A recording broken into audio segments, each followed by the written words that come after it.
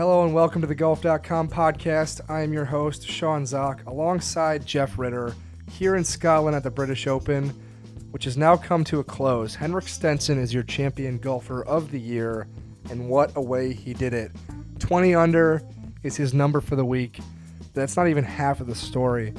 Henrik Stenson took his first 54-hole lead at a major, took body blows from Phil Mickelson, and took off with the claret jug. He made 10 birdies in his Sunday round. Jeff, is there any other word to use besides amazing? Well, you could use other words that are synonyms for amazing. Yeah. It was spectacular. It was incredible.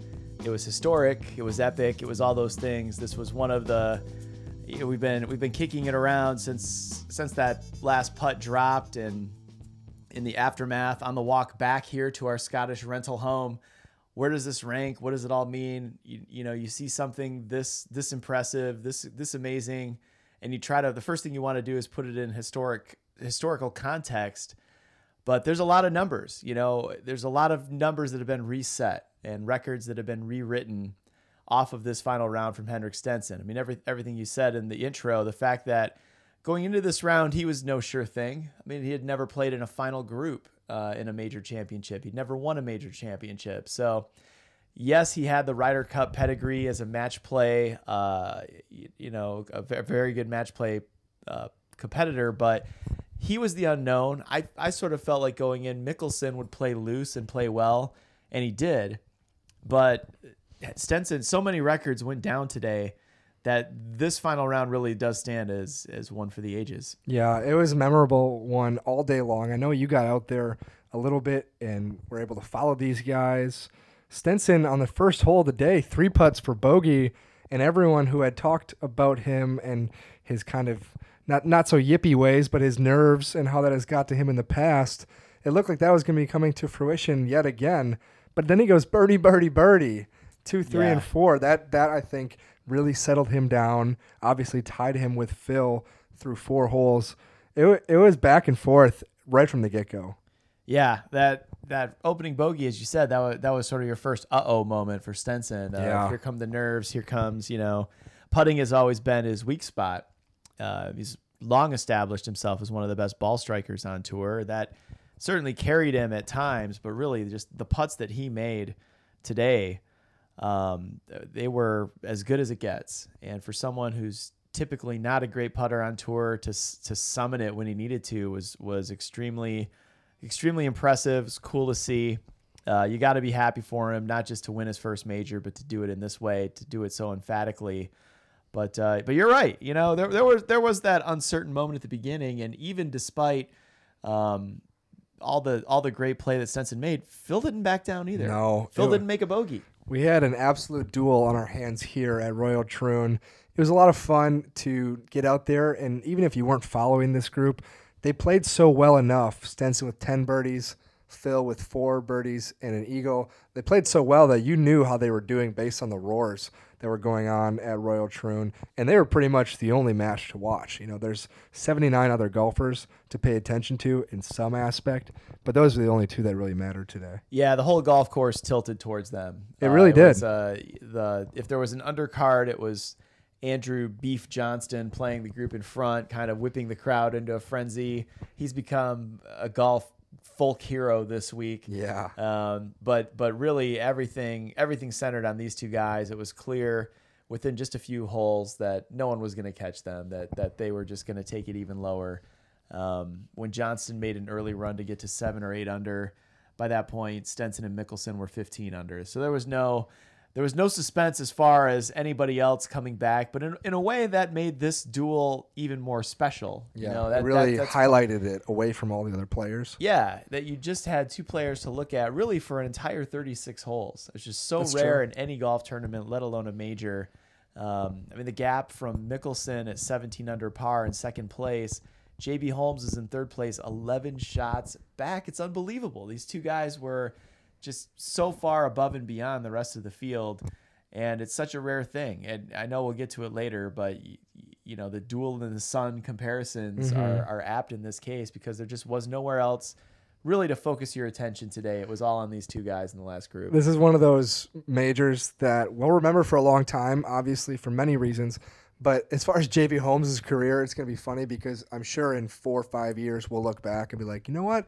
He finished solo third at the British Open in 2016 at Royal Troon.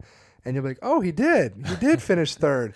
Oh, that's right. A trivia question. He was 14 and 11 shots back of the two guys that actually dueled for it. You know, when Martin Keimer ran away with the 2014 U.S. Open, it's hard to remember that Eric Compton and Ricky Fowler tied for second. They lost by 7 shots. I did not remember that, so you're right. That would have been a good trivia question in its own right. So JB Holmes will remember though. Yeah, I think, but he will. I think really if you're gonna find a story out of the top 2, I think Andrew Johnston was it myself. But certainly this is one of those very rare majors, very rare golf tournaments where it all just hinges on the final group.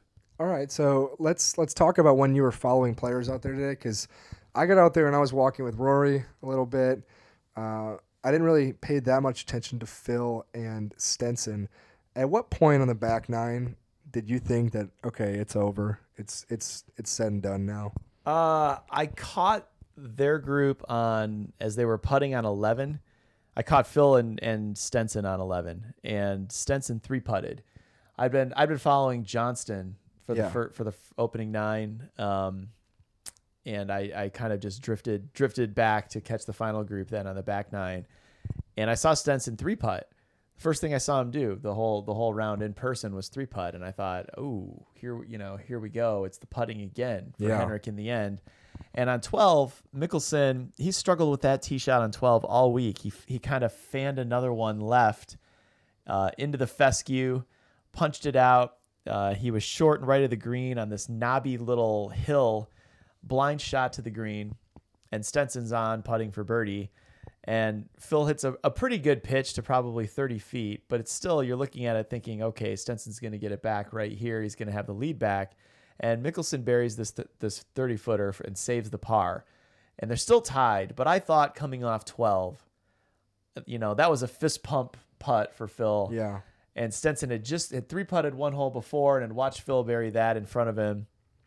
I thought in that moment, I didn't think it was over, but I thought it's advantage Phil. I thought it was going to head that direction, and obviously I was wrong. Stenson rebounded with even bigger shots of his own. Yeah, it was so impressive. Stenson is not the kind of guy that you think of as like the bounce back player in the same way that Jordan Spieth can be. He makes a bogey, comes back with birdies, but that's exactly what he did. He did make 2 bogeys, and they were both 3-putts, as you said. The first one coming on the first hole, and then the second one coming on the 11th hole. For him, he won this, I think, on 14, 15, and 16. That's where he really extended his lead and made it comfortable. That's a gauntlet. The entire back 9 is a gauntlet of holes, very difficult holes. It played many of them over par this whole week. And he goes birdie, birdie, birdie through 14, 15, which is incredibly long, and then the par 5 on 16 when Phil had reached the green in 2.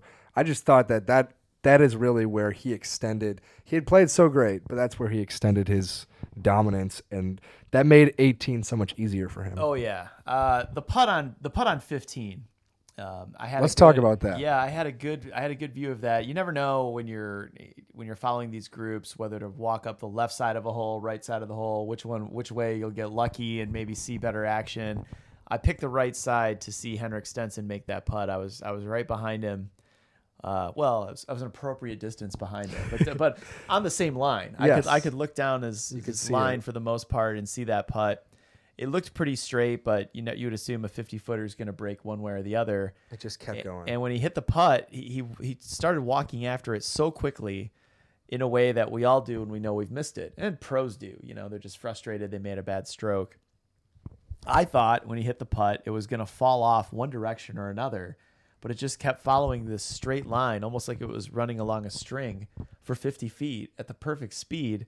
And when that putt dropped, he was almost all the way to the hole. That's wild. And he just let out this huge fist pump and yell. And I thought he was surprised it went in. I would love to hear his reaction. We've been kind of running around in the aftermath of this, and I haven't heard his press conference. I don't know if he actually answered that question or not. But I thought in the moment that he was surprised he made that putt. Yeah, I think he was surprised he made the final putt too.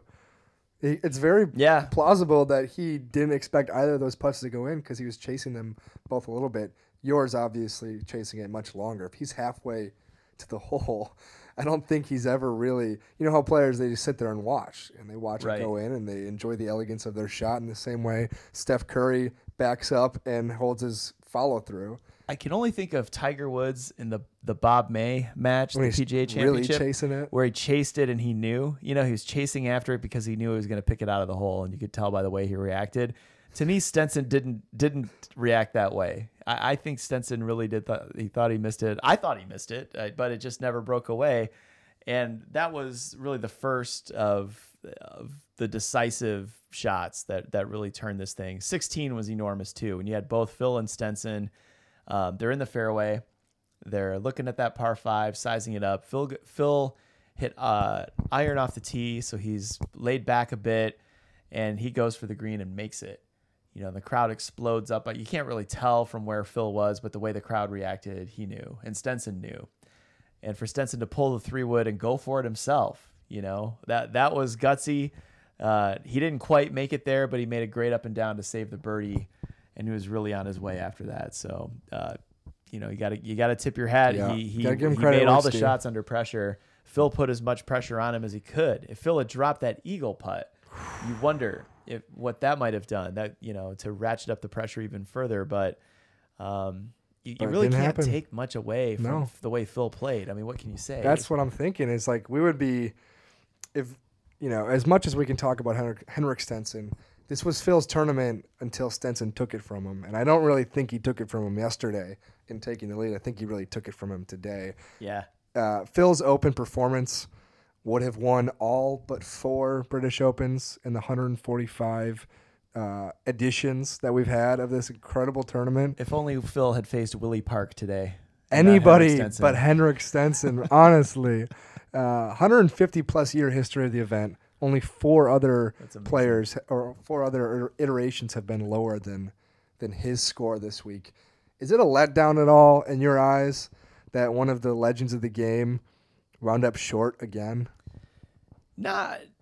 I mean, everybody loves Phil. He's a fan favorite. He's hugely popular here in Scotland. He's, of course, one of the most popular figures in golf in the U.S. It would have been great to see him win, but this doesn't really change his legacy at all. No. He already had the Claret Jug.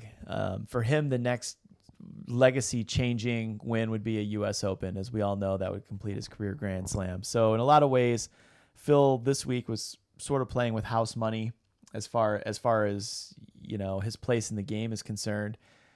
Of course, it'd be fun to see him win, but it's fun to see Henrik Stenson win too, and especially the way that he did.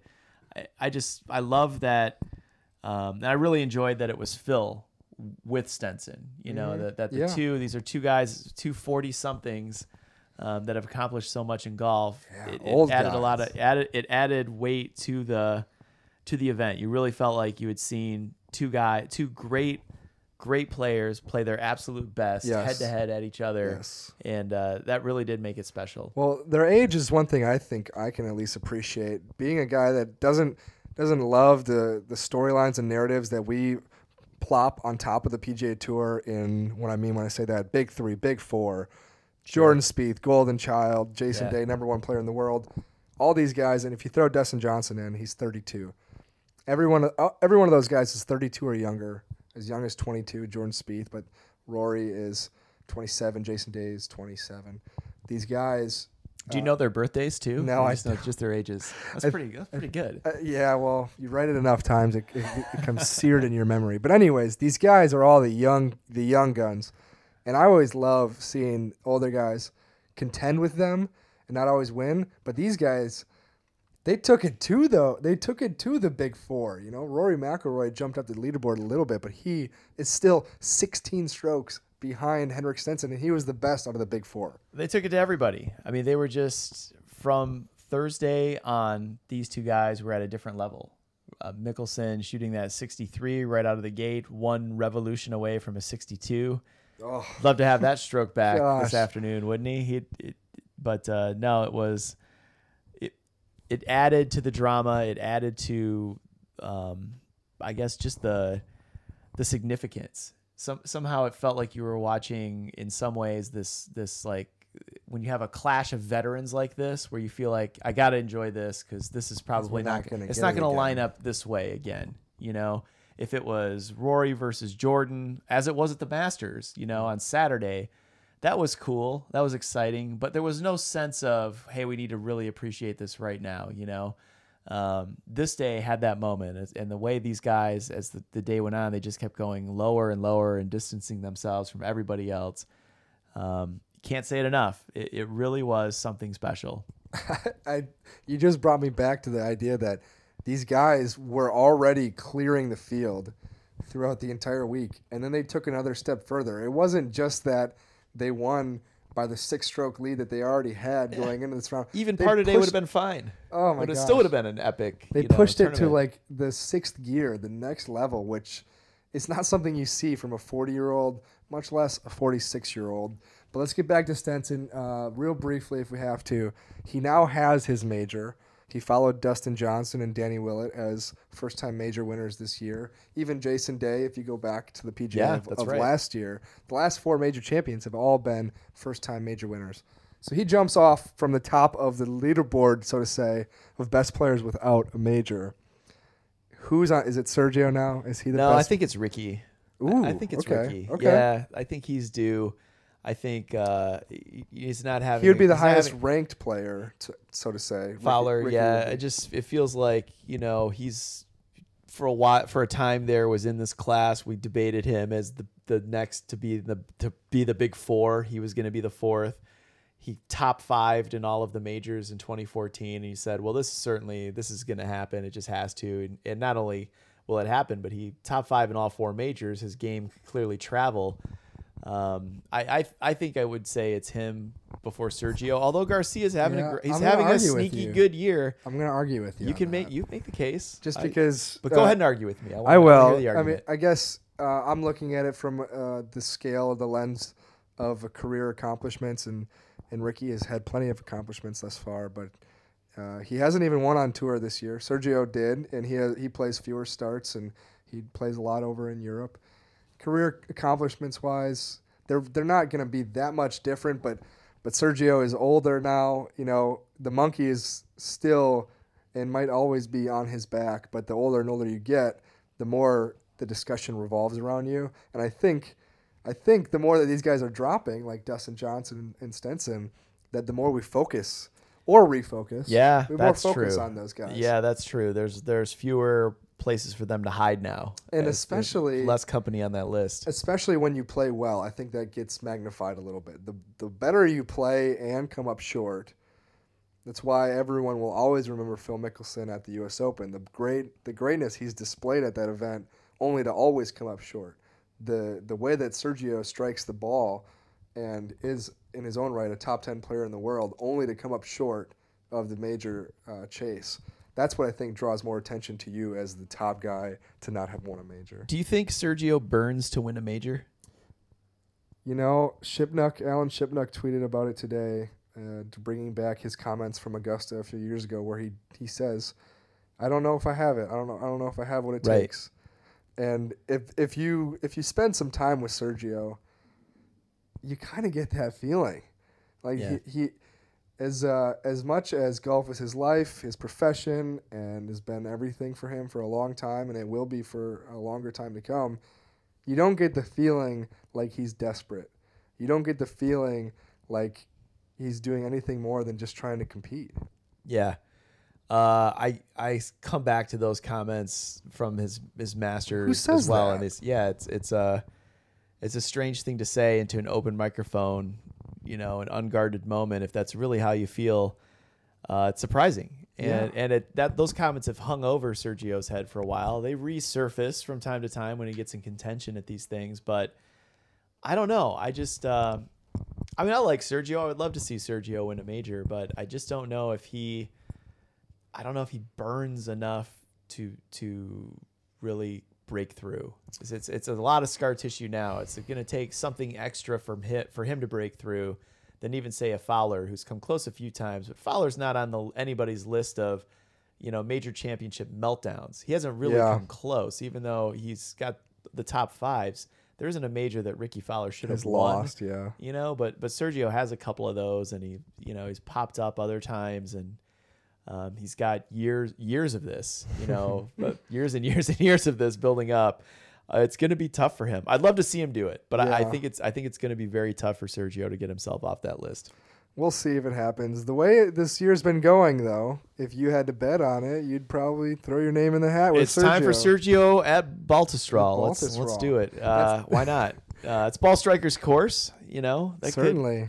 You gotta stay in the fairway there. It'll be a fun major, and you know what's interesting about it, Jeff? It is basically PGA Championship week is 7 days away. We're here.